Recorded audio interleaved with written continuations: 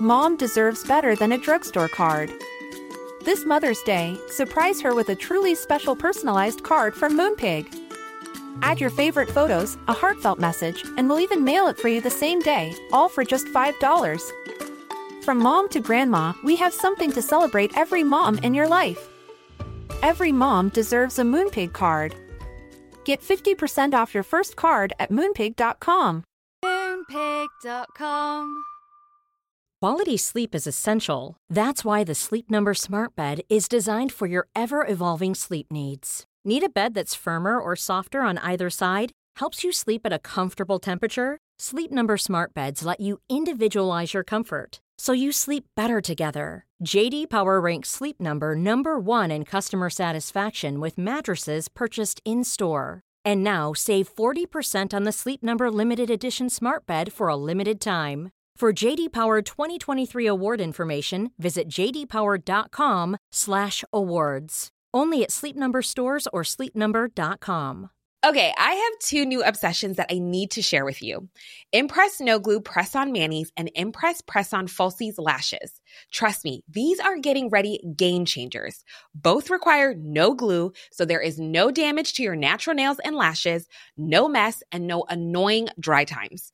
Just one step and you're done. Boom. Instant glam. Visit impressbeauty.com/presson and use code PRESSON25 at checkout for 25% off Impress Manicure and Press-On Falsies.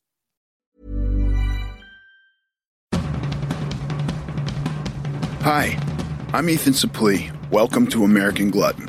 Outside of acting, my 2 favorite things to do are diet and eat. I have a very complicated relationship with food, and on this podcast, we're going to talk about all of it. Food as entertainment, food as sport, food as fuel.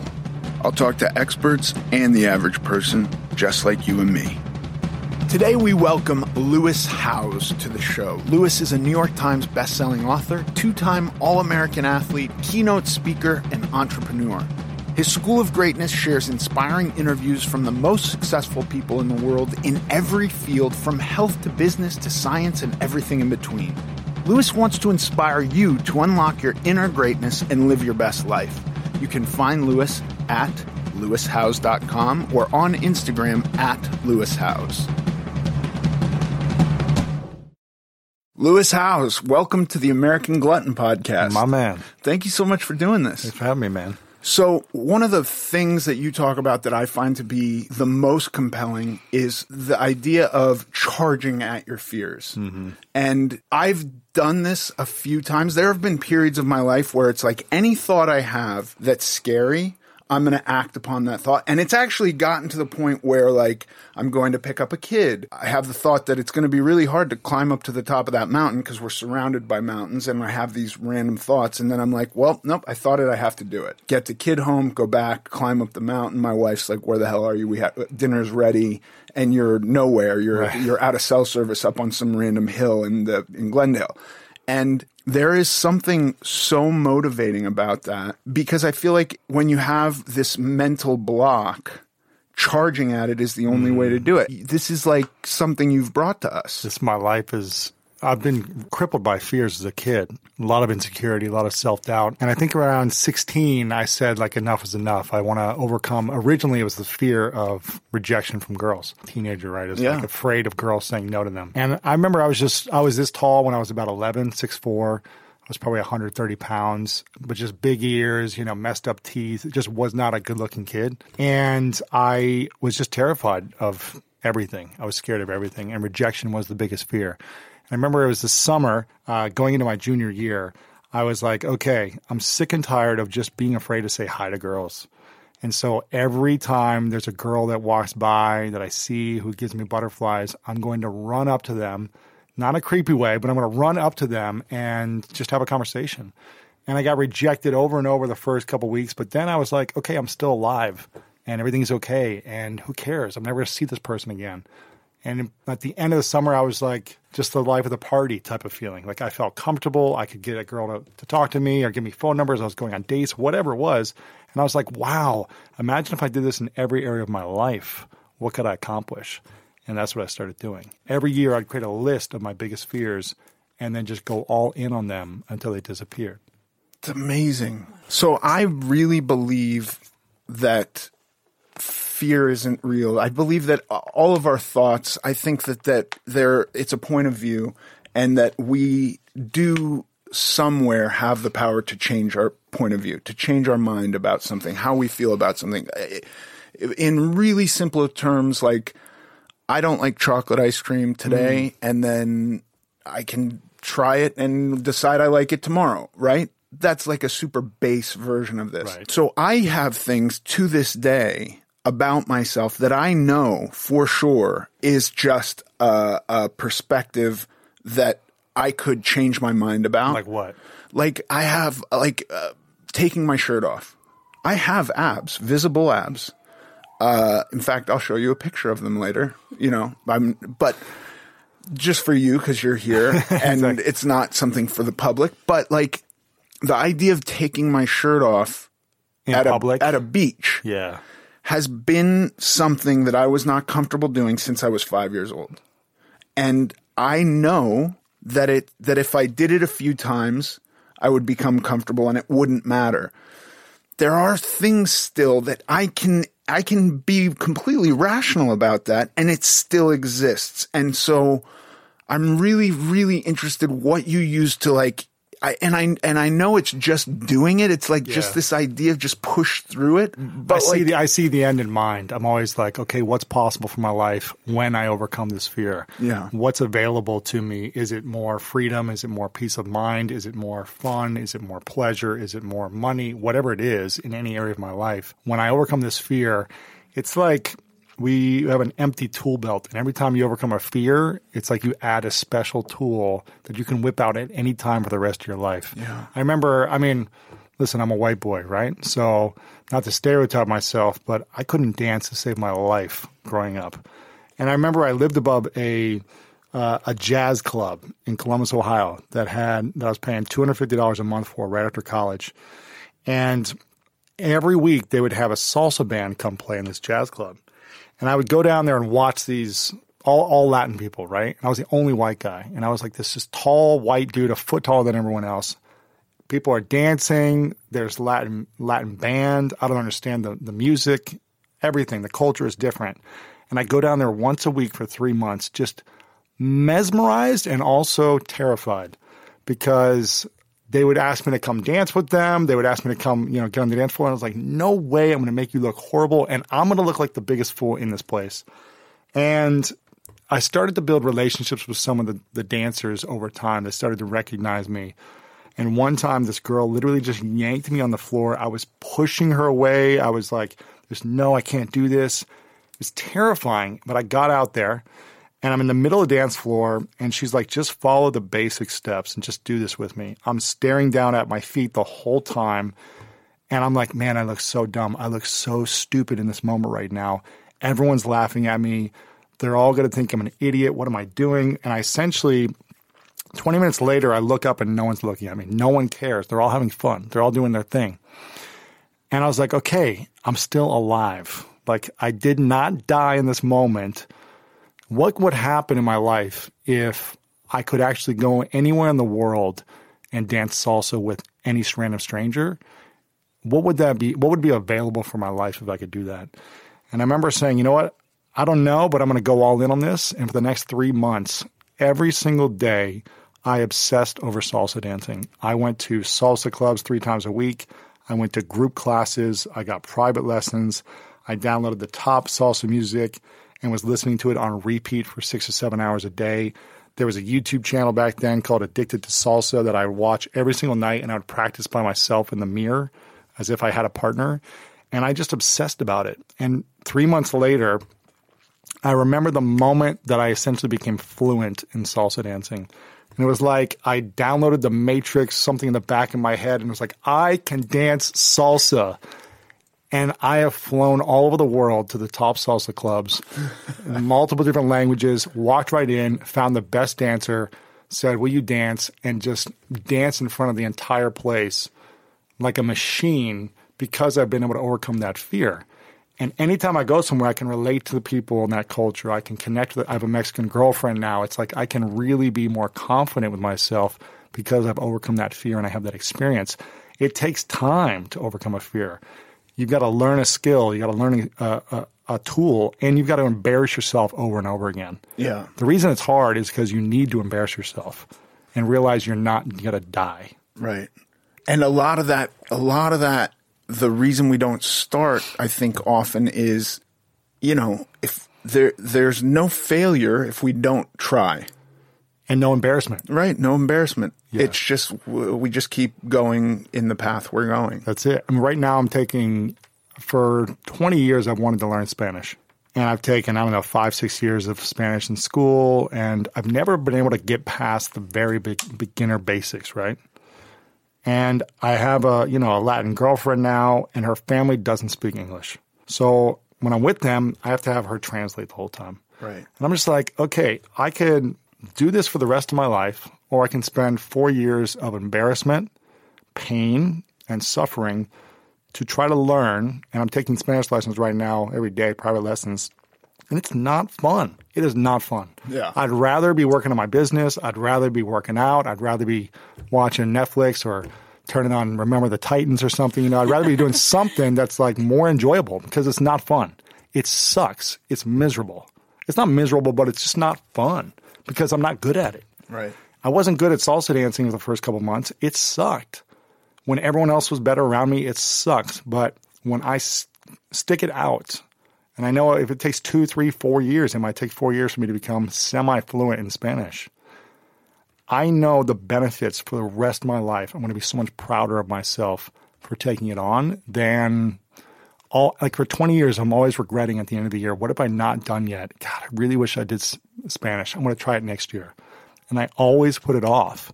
I don't know if you felt this way when you were, struggling with your weight. If you're like, God, this is the year that I'm finally going to go all in and think of myself as a human fitness machine.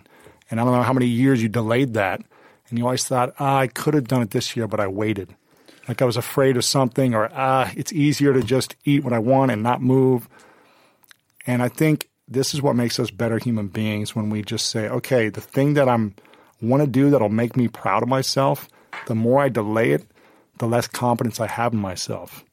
I just don't want to lack confidence. Yeah. Well, here's an interesting thing, because there was certainly some of that, and I really like what you're talking about, the actual effort into learning something, because I feel like when I made there was a long time in my childhood where dieting was something being imposed on me that I didn't want. And it wasn't like I didn't feel abused by it. It was just like, we're doing this and I'm going to go sneak food and I don't care. I'll show my parents that I'm eating their granola and hippie stuff. And I'm, when I can. Candy bars. Yeah, exactly.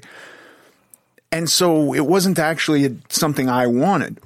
When I made the decision, I think it was 2002. Yeah. When I made the decision, like, I'm changing my life, there was absolutely no stopping me. But I didn't have a very thorough understanding of like how my body used food. I didn't set a real end goal. My goal was just lose weight, get more active, be a better participant in life for my wife, or who became my wife, for this girl. And so I had a lot of ups and downs, but it was just like educating myself, because I would go like, I'm going to eat 600 calories a day for months and months and months. Very hard. That's so hard. But when I'm in it, I can work hard. I can do this thing. You can't do that forever. And so the end would be like, well, it says you can do this for 2 months and then you start eating regular food and then you taper back onto a normal, quote unquote, normal diet, which for me, I'm like, okay, it says I'm fixed now and now I can eat a normal diet. Well, that's normal diet for you originally. It doesn't work. Yeah. We're going back. We're going to gain weight again, right? Yeah. And so I would kind of go back and forth, and it took a long time.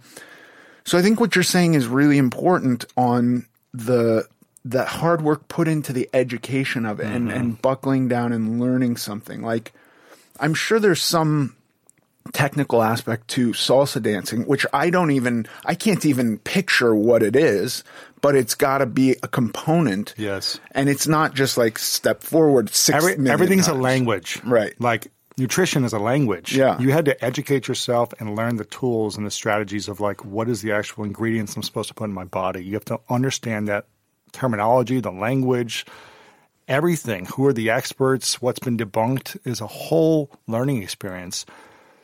Spanish is a language. It's a literal language. So is salsa dancing. There are rules of engagement that I can go up to a stranger, and if they know salsa dancing, I don't have to speak to them. I can literally touch their hand in a certain way, and they will move, and we will flow like a beautiful symphony in motion, right? It's unbelievable what you can do, and it's a beautiful thing. It's the same thing with nutrition. It's like when you know what to put in your body, and obviously you know nutrition and losing weight, it's far more than what you eat. It's what you sleep. It's the relationship qualities you have, all those things. But when you know the nutrition you put in your body is going to look and feel a certain way for the most part, it's unbelievable. It's a science. Everything is like a science and a language at the same time. I just did a 4-day no food fast, and I've been educating myself. You know, I played football, high school, college, arena football. I play on the USA national handball team right now. My goal is still to make the Olympics, even though I'm one of the oldest guys on the team. And I have had to learn about nutrition over the last 18 years because I just used to eat double burritos before games and pastas and, you know, whatever, and just because I was running and working out so much. But after football was over, I gained a lot of weight because I kept eating probably 7,000 calories a day. Yeah. I was like, oh, I'll just keep burning it. But no, in your late 20s, early 30s, you start to metabolism slows down. Yeah, and work, like if you're not a professional athlete anymore and you've got like a desk job or anything Just sitting down all day. Right. And so I moved to New York City about 10 years ago for a year and a half, and I started to gain a lot of weight because literally every day I would go outside, I was like, man, this smells amazing on this street corner, and I was just eating everything. And then I saw myself in the mirror, and I saw my underwear fold over, like bending, and I was like, I can't do this. And I was like, okay, I need to learn. I started to educate myself about the language, and I did a juice cleanse and started drinking green juice every morning and healthier foods. And I didn't know that pizza wasn't a healthy thing. Right. Like growing up in Ohio, that was like, no, it's got your meat and your cheese and your bread and you're good to go. Yeah, that's the whole food pyramid. Chicken tenders and bratwurst and Hot Pockets was pretty much what I ate in college, right? So it was like I had to educate myself. And I remember the last thing, I probably have a long way to go with my health, but I remember I was like, gosh, like I'm still not to the place I want to be in my health. And intermittent fasting, I was doing okay, but I never fasted for more than 18 hours. I was kind of afraid, like, what will happen if I don't eat for a day or 2 days or 3 days? And last week I finished 4 days in a row, no food, just water. And I was like, man, I actually feel really good. I could have gone another couple days. Wow. And I feel like my body's starting to transform. Like I'm constantly burning calories more than I ever have before. Yeah. I don't know if it reset my system or what. It killed all the dead cells or something, but I feel like I'm constantly losing weight. Yeah. And I'm more mindful of how much I eat because consumption is a big thing for me. I just eat a lot. You're a big dude, too, so you probably can eat quite a bit. Like, they don't like seeing guys like us at a buffet. Right. You know? No, it's not scary. Yeah. Cut the profit margin. We can put them out of business, exactly. You know, especially like a nice one in Vegas where they got the prime rib and stuff. Gosh. Yeah. Don't go anywhere. We'll be right back.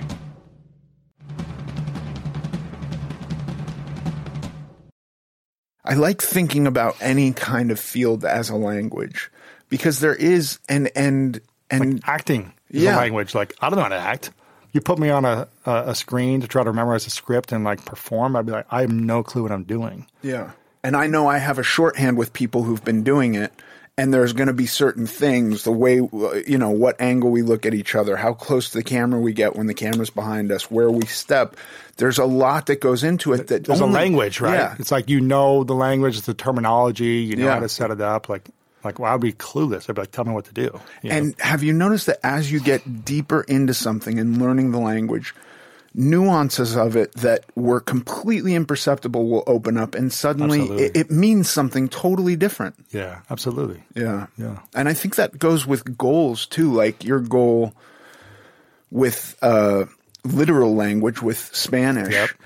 I imagine that you said you wanted to learn Spanish for 20 years. Well, when you didn't have Hispanic in-laws, incentive. Right. Yes. The incentive is different. It's just like a personal thing. And now you have a literal reason to know it. Exactly.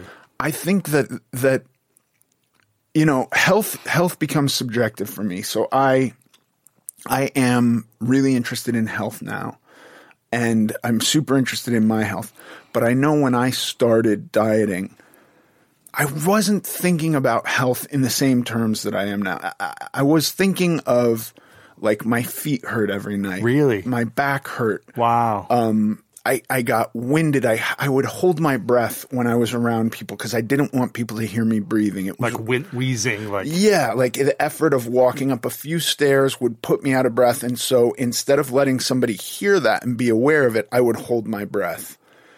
That's not good. No, terrible. Like getting on an elevator, I would always hold my breath on an elevator because I didn't want anybody to hear me breathing. Because it was just, for me, it was part of being fat. Was like fat people have struggled to breathe. It's belabored breathing of a fat person. I don't want that.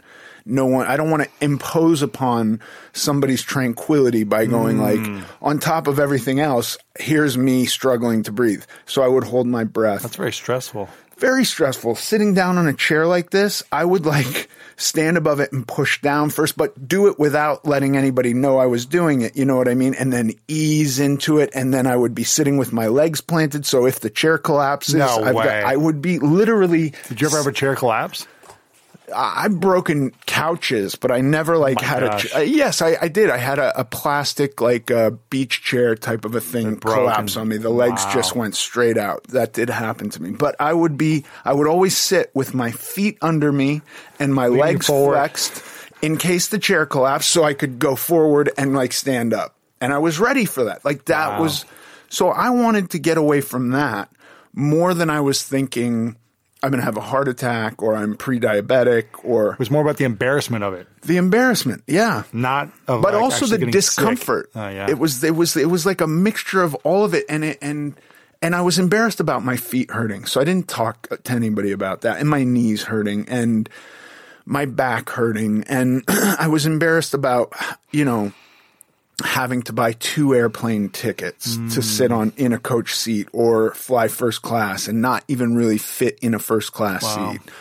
So there was. What was the highest you were? 550. No way. Yeah. I thought it was 400. No. 550. 550. You lost. You lost like 300 some pounds. Yeah. I weighed 536 was the last time I was on a scale, but it was a freight scale, and we didn't own a freight scale because it's a giant contraption. Listen, I was 560 when people didn't get that big. This was almost 30 years ago. Wow. Or 20 plus years ago.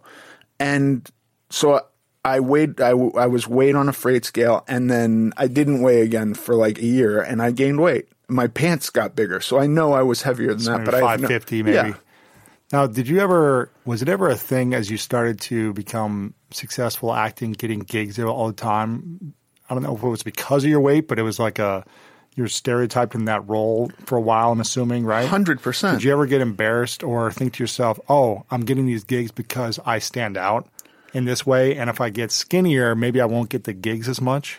I never was concerned about that. I would like if there was a part where the guy was the butt of a bunch of fat jokes, I wouldn't do it. You wouldn't do the audition, or you wouldn't do nothing. I would have nothing to do with it. If it was about making fun of fat people, I wasn't interested because it would have been too upsetting to me. Yeah. I did a movie with a buddy, and Coolio was in it, and Coolio like pulled me aside very early on and said like, I'm going to be calling you fat ass and this and that. And I said, no, you're fucking not, buddy. We'll have real problems if you do that. Like, you better not do that. Wow. And so I really tried to stay away from that, but I was only being cast in roles that were written for really large people. Mm-hmm. And then I was even probably way bigger than that person should have been, like Louis Lastik in Remember the Titans. That dude was big. How big were you in that? 450, close to 500 probably.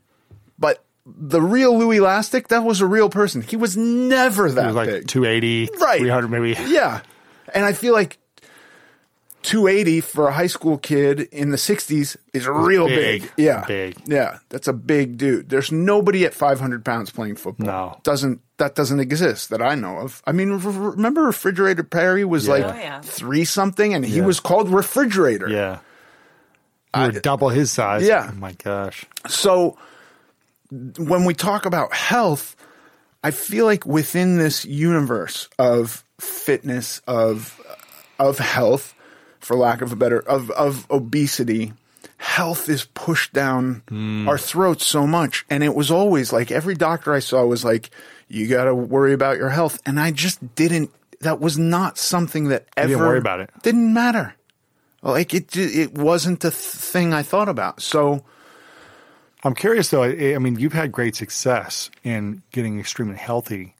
And I think I saw something from James Corden a while back about him saying something around this topic of, I can't remember exactly what he said. Do you remember what I'm talking about here? Where he was like, as a obese person or a fat person, you're constantly judging yourself. You're constantly thinking about it. You're trying to eat less calories. You're doing these things. And he's like, for some people, it just doesn't work. Right. Is that true that just for some people, it's just never going to work and you're always going to be in that space? I'm not. No. I can't remember if that's exactly what he said, but it was something along those lines on a monologue of his. But I listen, if we get into like a science-y universe where like there can be hormone issues, but we're talking about such a small percentage of people. So yes, I assume that there are people who have like some kind of an imbalance where no matter what they eat, they're going to be over fat. But in order to get to 500 pounds, you got to eat a lot no matter what. You have to be, that's 12,000 calories a day probably, right? Or what is that? I don't know. Massive. By the way, I didn't even think about what a calorie was until 15 plus years into dieting. What was your day-to-day consumption like back then at 500 plus? I would mostly fast food. And there's probably a lot of liquid sugar, like Cokes soda, all day, just all day. Slurpees all day. Yeah. And you can get 10 of those in easy. Yeah. And just calories. 2-liter sodas multiple times a day. And big one? Oh, yeah. No way. Yeah. And like super big gulp at 7-Eleven and just bags of cheeseburgers, bags of fries. Just crushing. Yeah. Large pizzas and then like not really being full, having to order another one. Right. Because it's not nutritious. So you just like keep eating more of it. Yeah. Gosh. A lot of food. You said recently you realized how much work it really was to actually be that size versus what you do now. And this is where we get into the idea of like changing your mind. Like what scares me? What doesn't scare me? When I think about effort now, when I was 500 pounds, the idea of going to the gym would be the hardest thing. Nothing's harder. Just because you're out of breath or you get tired or because? The whole thing, the having to confront the emotional fear of people looking at me in a gym. In a mirror. Looking in a gym, being confronted with myself in a gym. You're fucking, sorry for I swear, sometimes I have a potty mouth, but standing and staring in a mirror and lifting weights and having like a fit person next to me would be insanely impossible. Just going on a walk, just walking down the street, it was a thing of like, are people looking at me and what are they thinking? Like just constant fear. What was the fear about? I have no idea. About my appearance, about my reaction if somebody said something. Do I have to fight this person? Oh, like am I going to win? Some comment about your weight or whatever. Yeah. Really? Yeah. How often would that happen? Not very often. Very rarely. And when they would say something, what would you do? Tell them to go fuck themselves. Yeah. But why would it offend you so much? It was as opposed to like taking it as feedback or trying to, Well, now you can say anything to me. Now I have kids, I have a wife, I have a lot of responsibilities. So like it's going to be very, very hard to say any words to me that are going to have any effect to get me to react. Words, I'm not reacting to words. I'm not reacting to looks. What are you reacting to?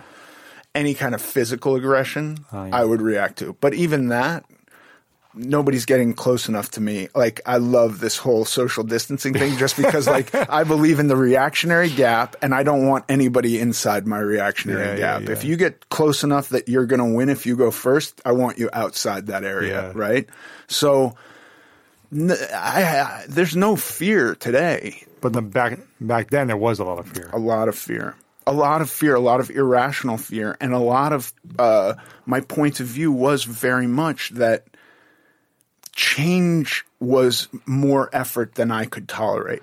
It was a lot of effort. A lot of effort. But today, and through the process, just thinking about it differently, just getting my mind wrapped around different things, I put less effort into my food. I put less effort into everything, less effort into sitting down. Mm-hmm. And I go to the gym for an hour a day, just about, and way less effort into just moving around. Yeah.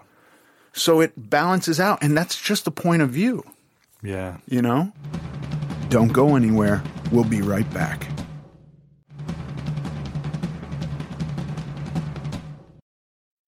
When did you become proud of yourself? Oh, gosh, I don't even know if I'm proud of myself yet. Really? I mean, I'll show you this picture, and I'll get a little giddy With bump of pride. Yeah. It's really a 4-pack, but there's a hint of 2 more. Of course. Yeah.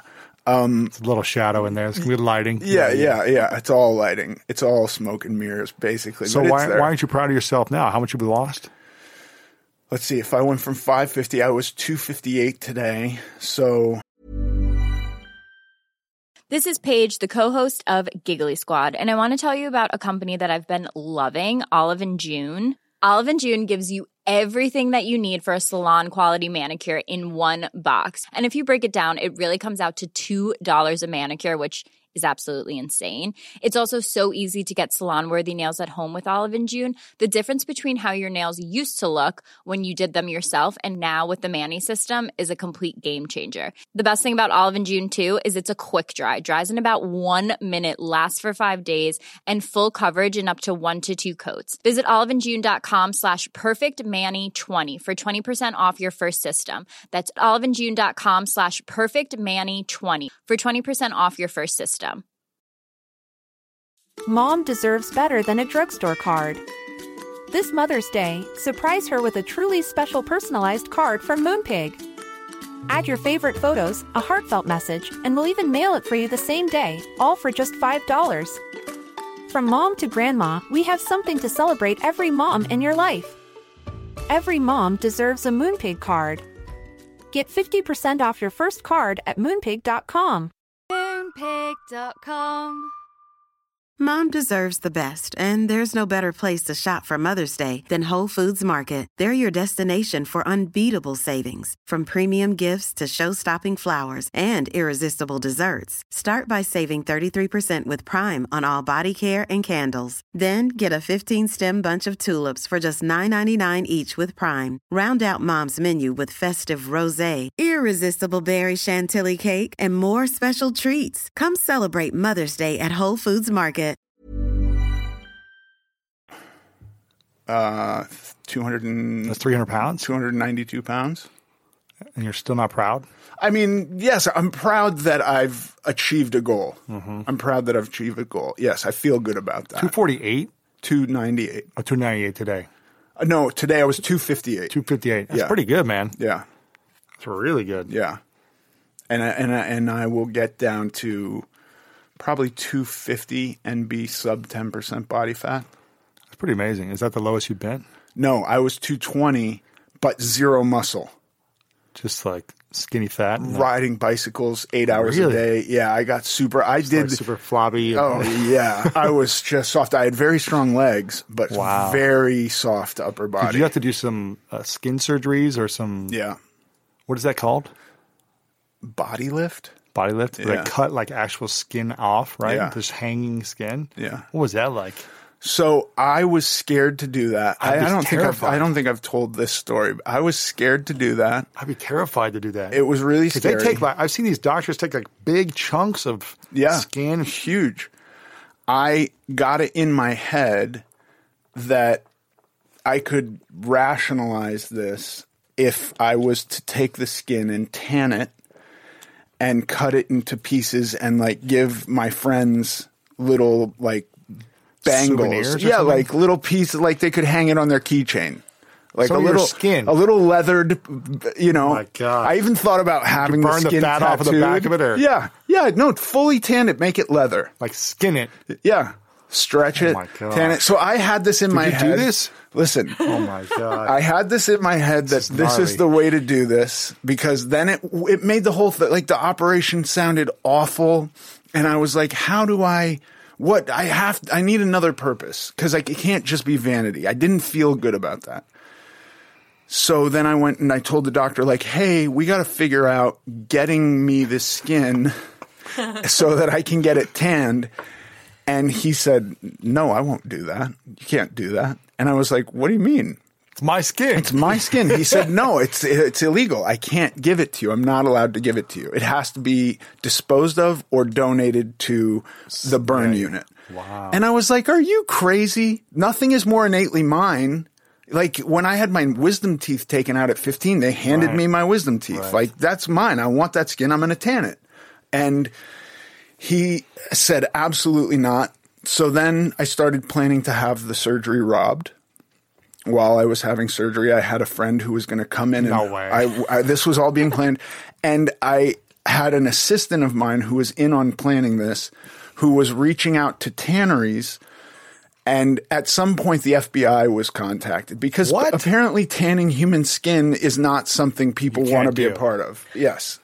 And so my wife got a call from a tannery. Somehow my wife caught wind that the FBI was notified that we were trying to find somebody to tan the skin. Even if it's your own skin. That I was going to have robbed from my surgery. Oh, my gosh. And she shut it all down. So there's no... you didn't know some Hollywood doctor that could have done it under the table for you? And I know. I feel like I really blew an opportunity here. I really, really did. But we got deep into planning this. Like we had schematics of the hospital. Yeah.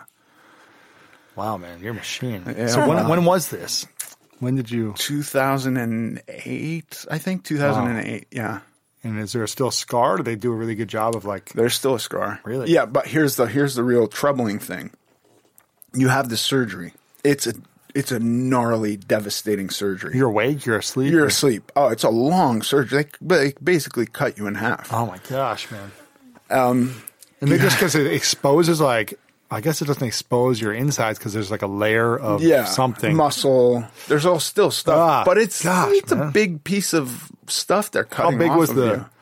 I had a picture that I looked at once and it just looked like death, and so I didn't look at it again. But it looked like a large piece of flesh, like a whole cat skinned or something. There wasn't any fur. I'm not. I mean, like the size. How big was the size? I'm trying to get a mental image of the size of skin. It was like a few feet. A few feet of skin. Like, is this a couple inches wide, or is this like 8 inches wide? This was like. I mean, all the way around. All the way around? I thought it was just like the stomach. And like maybe that holy wide. And then it's not super deep. You know, there's not a lot of stuff hanging on it. It's just because you've gotten rid of a lot of the fat at that point. Yeah, but here's the problem. You then are told you can't move for months. Because you got to let it heal. Yeah. Otherwise you rip it back open. Ah, gosh. I did that too. You ripped it open? I did. How much? Like a little piece. I ripped my side open because I got anxious about sitting there. Like I'm clearly gaining weight. I've now woken up from surgery and sat and done nothing for weeks. I'm going to get up and walk around, which that was okay. But I went on a walk and tripped and fell and rolled down a hill and split my side open. It was truly a disaster. That's not even the worst part. The worst part is after that, I then gained a bunch of weight. What's a bunch? 20 pounds, 60 pounds? 100 pounds. No way, man. Yeah. So this is what I'm saying. Surgery again? No, I will not do that surgery again. But what I have is scars and loose skin. Oh my gosh. Yeah. 100 pounds more afterwards? Yeah. Twice. What do you think is going to be the key to keeping it off and never gaining more than 40 pounds again? You know, I think a little bit of the key is doing this podcast because it holds you accountable. Yeah.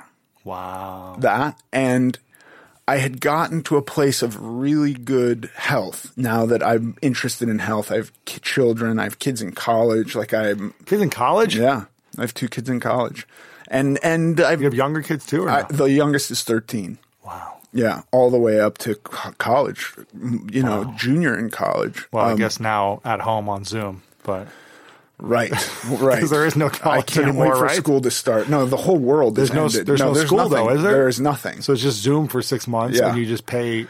But this holds you accountable. It holds me accountable. And I also... I had gotten really healthy and then decided to gain weight and then tore my my bicep, but I was at a point where I was just on the edge of not being able to do it in outpatient.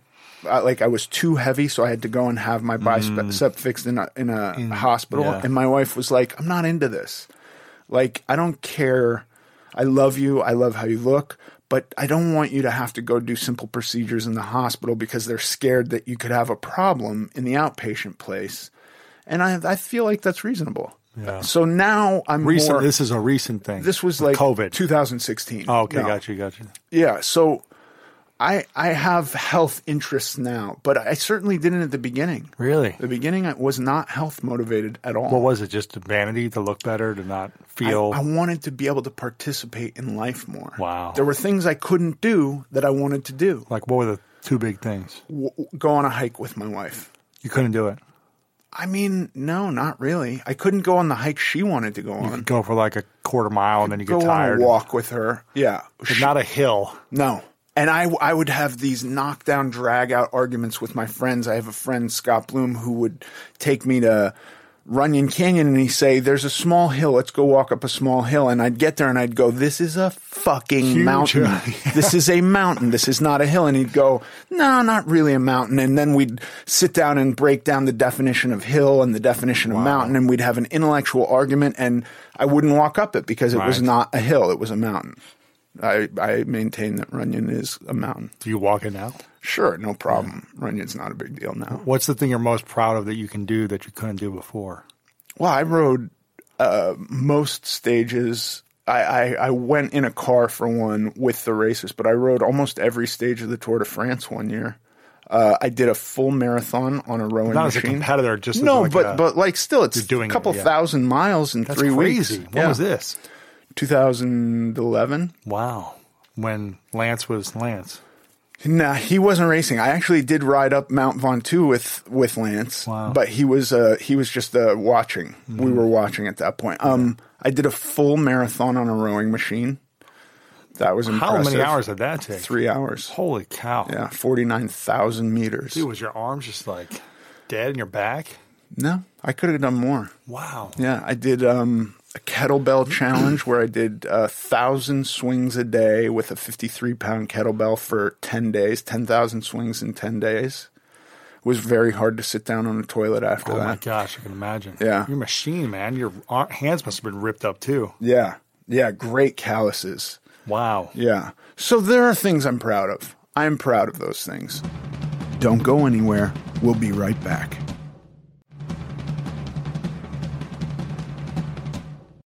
What's the thing you're still not proud of? My body. I don't think I look great. But that, I recognize, as we're talking about, that's not real. You know what I mean? Like, just as I did these things that I decide to be proud of, that's not really real either. It's a feeling that I decided to have. I could just as easily go 10,000 swings as nothing. Right. That's BS. Yeah. Do 30,000 swings. Yeah. You did one marathon on an erg. Do 3 marathons. Do a double marathon. Do 100 miles. You know, but it's all just the perspective. Yeah. It's just what your mind says is important to you and is meaningful. Yeah. Yeah. But I love what you're doing where you just are smashing through your fears. I'm trying. Sometimes it takes longer. Like, I know Spanish is going to take longer because I don't have the time dedicated. When I was finishing college, I literally, all I had to do was obsess over salsa dancing all day. And I have an hour a day of Spanish. So I know it's going to take me longer, which frustrates me even more. But I have other priorities that are more important for my business and my mission that I'm like, yes, this is important, but I'm not going to go move to Latin America for 2 years and only speak Spanish. I've got to build my business and my mission as well. So I'm like, gosh, I wish I would have done this when I was 19, 20, when I had the time and go live in Guatemala or something, you know. That's my regret. Yeah. And so I got to pay the price now, and it's just going to take longer. But you're still doing it. Still doing it. Showing up. And I think that that's something that can dissuade people too. Like the idea of wanting to do something and the time can get in the way. Mm-hmm. And that's just another fear. It is. Right? Well, I was going to ask, because how do you tie these things together? Because we're talking about attacking your fears or going after those things. And we're talking about, we have a lot of people that listen to this that are looking for inspiration so that they can overcome these hurdles that they have to getting in shape or to feeling better or their health or whatnot, and how to tie those two things together. So that's my question for you too. For me, it's like, it's an identity thing. I don't know if you ever got to the point where you just said, okay, I need to be fitness. I need to be Mr. Nutrition and embody it with everything I do. And I'm going to act as if I'm a person that's in shape, who's educated, and I'm going to start acting that way all the time. And that's what I'm starting to do with Spanish. I'm like, okay, I just started class 2 weeks ago, so I'm getting there. But I'm like, okay, I'm going to practice. Every time I talk to my girlfriend, I'm practicing a little bit. Like I'm embodying it. I'm listening to more Spanish music. I'm starting that process to become the identity of a Latino. And just like, what does that look like? How do they act? How do they speak? How do they walk, talk? Like, what is it? And I think it's an identity shift. Whereas before, you were like out of shape and 500-something pounds, and you had that identity. Until you shift it in your mind, it's hard to shift it in the physical world as well. So I'm just shifting everything in my mind. And I did that with money too. I remember 10 years ago, I was broke. Didn't know how to make a dime. I was like, no one will ever give me any money in my life. And I started shifting my mind around money. I was living on my sister's couch for a year and a half, eating her leftover food, had no money. And I said, what would a person who was financially abundant think, be, look like, do, everything? And I started studying them. I started interviewing millionaires and billionaires 10 years ago when I was broke and before the podcast. And I was just getting the information for myself. And I was just learning a little bit every single day about how to apply something to my life around money and around business. And I never had like the lemonade stand or I never did anything entrepreneurial growing up. And I didn't think I would ever be an entrepreneur. But the more I studied it and embodied it, I overcame those fears of rejection of people saying no. Because a lot of it was like, who would ever give me money for anything? And it was like the fear of rejection, which always comes back to me, the fear of rejection from girls, the fear of rejection from salsa dancing, from whatever it may be, learning guitar. I did all these other things. And Spanish as well. It's like, what if I mess up? What if I sound stupid in front of people to speak Spanish? They're going to make fun of me. It's all about that fear. So it's changing an identity to own it in the mind and then manifest it in the physical world. Yeah, for me. I love act as if. And I also love what you're saying that you... It's probably a lot as an actor, right? It's like you've got to embody this character and be the character.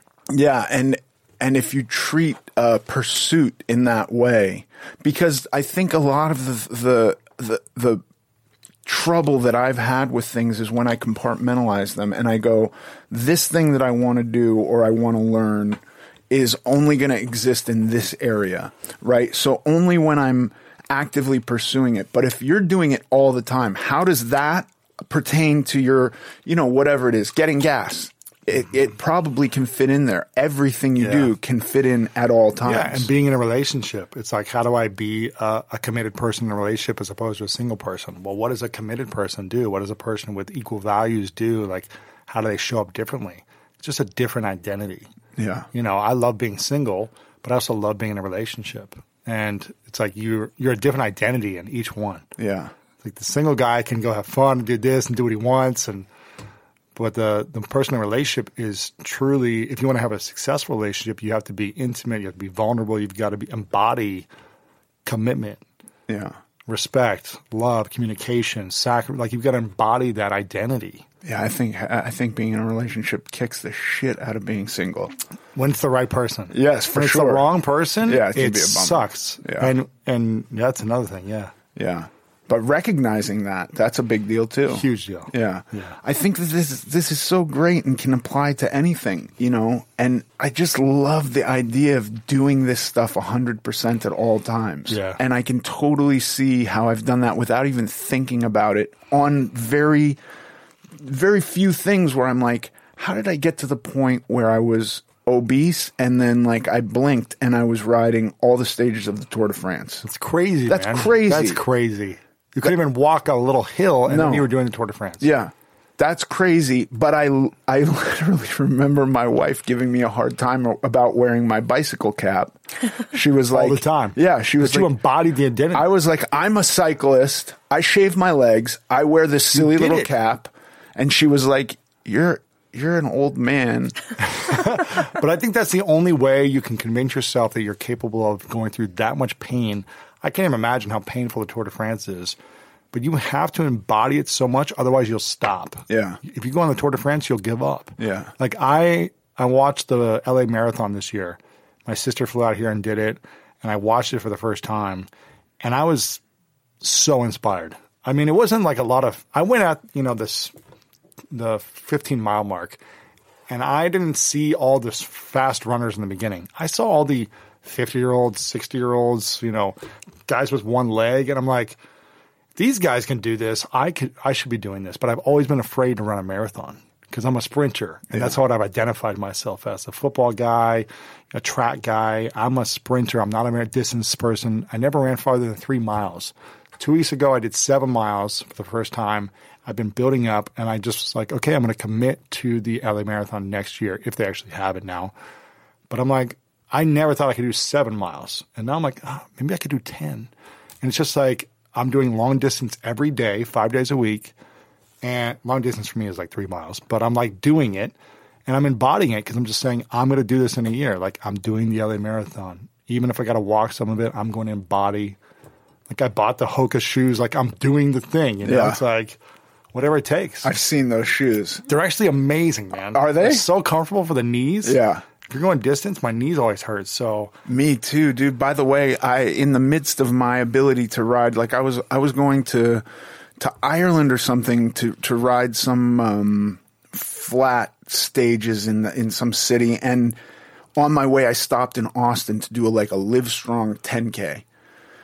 Now I could ride my bike for 8 hours straight uphill and be fine. Really? At that point. And a 10K knocked me on my ass. Why? Because I wasn't used to running and all the impact on my knees and stuff. And plus I don't know that I damaged them, but I put a lot of stress on my knees being as heavy as I was. Of course. And I wasn't actually sedentary. I moved around. I wasn't fast and I didn't move around far. But like at 500 pounds, I was working. I was on sets. I was standing around all day, That's a lot of pressure on your knees. Lot, man. Yeah. That's crazy, man. What's the 3 biggest fears you have today? The 3 biggest fears? I don't think I'm scared of anything today other than like taking my shirt off at the beach. Like I don't really think I'm actually scared of anything. Yeah. When's the last time you took it off at the beach or in public? At the beach? I took it off recently at the beach just because I was doing this thing in my head of like, are you a pussy? Like that kind of thing. Sorry, ladies. By the way, Brandy's going to give me let's just cut that out because Brandy's going to yell at me for saying that word. Are you a wimp? I was saying in my head, and then I was like, I'm not scared of anything. And I'm sitting there having this conversation with myself, but you won't take your shirt off. You want to take your shirt off. You want to soak up vitamin D from the sun right now, and you're covering like your giant solar panel here. That's true. And so I took it off and I sat there kind of frozen, and I was just like looking around with my eyes. No one cared. Is anybody freaking out? No one cared. Like there's a car accident over here. Where are the rubberneckers? Like this is a car wreck. Well, here's what you got to do. Nobody cared. Here's what I would say to every person listening is for the next 30 days, you need to take your shirt off in public every single day. That's the way to do it. You've been talking about this and obsessing about it, not like all day, but like a little bit behind the back of in the mind. You're like, I don't want to take it off. There's people around. The way to overcome it is to give yourself a challenge. And I like 30 to 90-day challenges. I've done this in many different things in my life, from girls for 90 days, from salsa dancing for 90 days, to public speaking. That took a year because I was really afraid. But I did a public speaking class once a week for a year until I could get in front of an audience without being nervous, with no cards, with just confidence. And just everything that I'm afraid of, I'm like, I give myself a challenge. But for you, this could be a 30-day challenge. But Okay. You got to do it every single day. Let's really get this For 30 days. Let's get it ironed out because I will game this. And you need to have a time frame of how long. This is and what a I'm certain amount of asking you. people need to see you. Oh, see? You can't just do it where there's like 100 yards away, there's like a couple girls. No. You need to be walking through people's eyesight. So taking out my trash at 5 a.m. with my shirt off. No, that doesn't count. work. It's gotta be That's what I would do. I'd do that for 30 You got to days go on straight. Runyon. Like anything you do, Runyon. I mean, you might as well say walk up and down Rodeo Drive. I'm saying any physical activity you do, Yeah. like you've got to have your shirt off at some point for a certain amount of time. You got to gamify this for yourself. Right. And I would want everyone at home to gamify it. Like for me, in public speaking, I was like, okay, I can do this once a week because there's a Toastmasters class that meets once a week. So that's what I do. But I also had a mentor once a week that I would go over my speech with because I would film it. And I'd be so embarrassed watching my mentor see me fumble in front of an audience. But that's what you need to do. You need to feel so much of the pain and the embarrassment until it no longer has power over you. Because right now, it's owning you. Well, I will say You're a slave to your shirt. a week from today, I have to have scans of my body for work made. And so that will be on some kind of a set with people with no shirt on. So So a week from today, so you should start today. I need to start today. So you're is not what I'm feeling saying. like insecure. You're going to be really insecure still, but hopefully it's less. But I'll have a week into practice. it. Yeah. And you should just sit there like this with your arms up, just like the most uncomfortable like position. Just Right. like let people look at you. Let me show you what we're dealing with just so you can see the car wreck that this is going to be. Okay? So See it. This is today. Is this at the gym? No. Looking good, man. I'm not taking my shirt off at the gym. Looking strong, man. But it's a bit of a car wreck. It's not a car wreck. In whose mind? It's a car wreck at 550 pounds? No, 550 pounds, that's pretty damn good. 550 pounds is a car wreck? No, that's sure. I mean, I don't want to say Compared that to about that. anybody else. For me, it was a car wreck. Yeah, and this is way better than that. Way better. Yeah. So you got to quit comparing yourself to what? To 20, 30 more pounds you want or something? Yeah. No. 20, 30 pounds, I'll be thin. I don't want to be thin. You want to be like 10, 15 pounds. Damn, I want to lose 8 pounds of fat because then you'll see all the veins in my stomach. Yeah, that'd be money. Yeah. Then my wife will be happy. That's I know all that matters. So starting today, Yeah. you've got to find a time to be around people. So are we Shirtless. saying like going to the supermarket shirtless? No. But like if you're taking a walk around the neighborhood, Then like, shirtless. yeah, or if you're going out for a bike ride, Yeah. like maybe 10 minutes of it's shirtless, something, right? Where you're like, man, this is uncomfortable. You need to feel the pain and the discomfort of the fear every day for a certain amount of time. You do it until the fear goes away. Yeah. And this is 30 with days- anything. With anything. And if this is 30 days, you do it and you're like, it still hasn't gone away. You do it for another 30 days. You do it for another 30 days. Yeah. You keep doing it until you fall in love with the fear. Yeah. You need to become Batman of taking your shirt off. Right. I am Batman. You know what I mean? It's like he was afraid of the bats and he just said, I'm going to live with the bats. I'm going to be the I'm going bats. to become Bat. Yeah. My fear. I'm going to be that obnoxious guy who picks his kids up from school with his With your shirt shirt off. off. You should. And just, I don't care what anyone thinks about me. Yeah. It's so liberating. My kids will care. No, but I like this. That's what I would do. I'm going to check in on you. Yeah, please do. I'm going to text you. Yeah. In 30 days.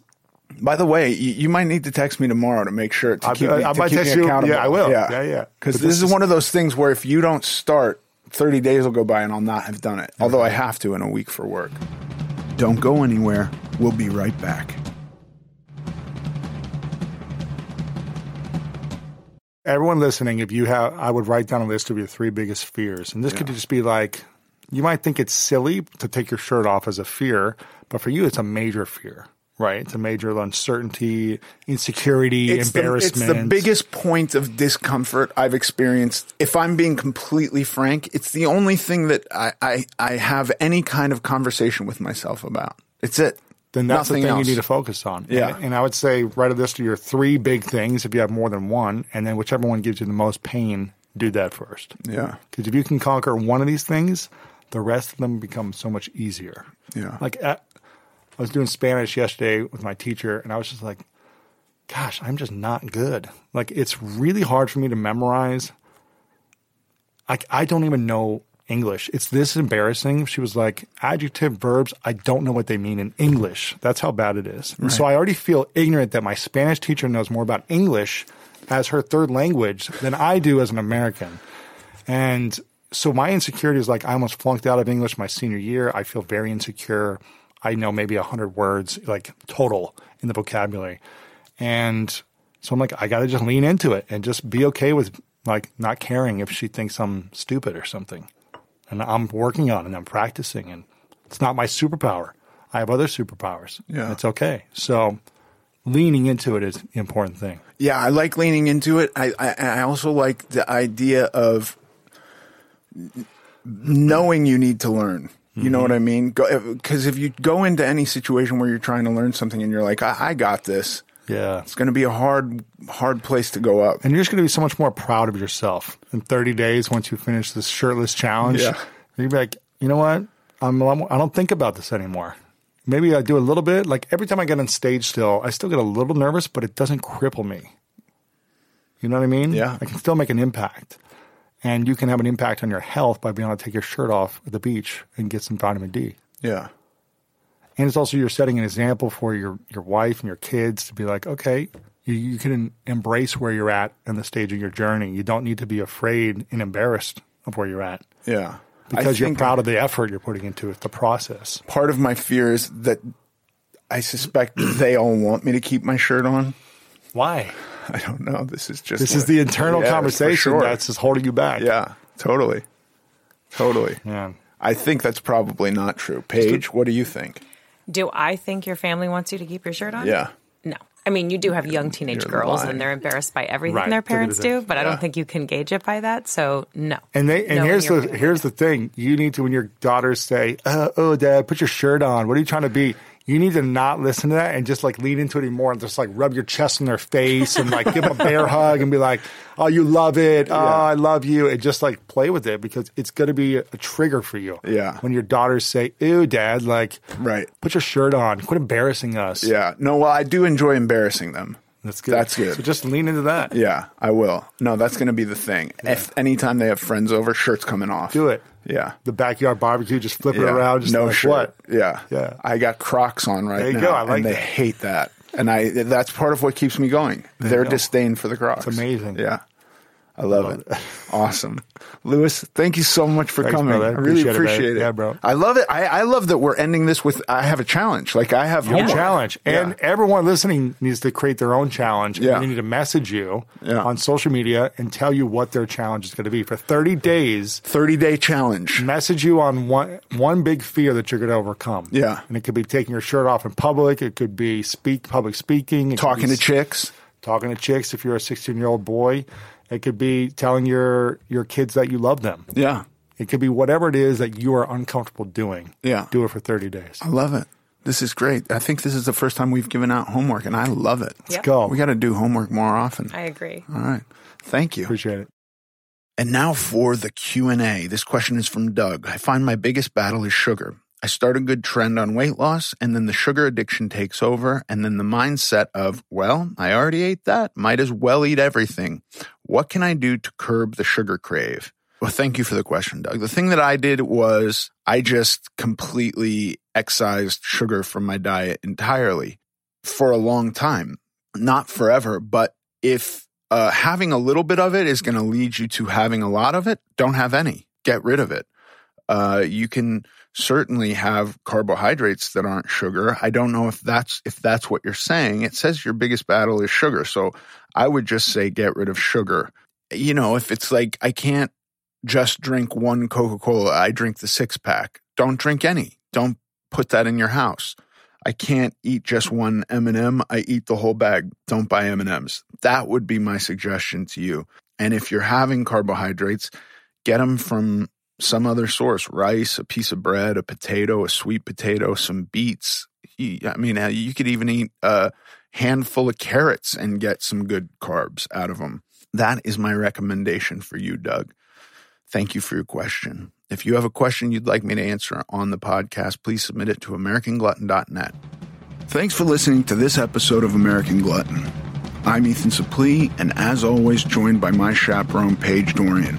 Follow us on Instagram at American Glutton Podcast. Sincerely. Cool fact, a crocodile can't stick out its tongue. Also, you can get health insurance for a month or just under a year in some states. United Healthcare short-term insurance plans, underwritten by Golden Rule Insurance Company, offer flexible, budget-friendly coverage for you. Learn more at uh1.com. Mom deserves better than a drugstore card. This Mother's Day, surprise her with a truly special personalized card from Moonpig. Add your favorite photos, a heartfelt message, and we'll even mail it for you the same day, all for just $5. From mom to grandma, we have something to celebrate every mom in your life. Every mom deserves a Moonpig card. Get 50% off your first card at Moonpig.com. Moonpig.com. Mom deserves the best, and there's no better place to shop for Mother's Day than Whole Foods Market. They're your destination for unbeatable savings, from premium gifts to show-stopping flowers and irresistible desserts. Start by saving 33% with Prime on all body care and candles. Then get a 15-stem bunch of tulips for just $9.99 each with Prime. Round out Mom's menu with festive rosé, irresistible berry chantilly cake, and more special treats. Come celebrate Mother's Day at Whole Foods Market.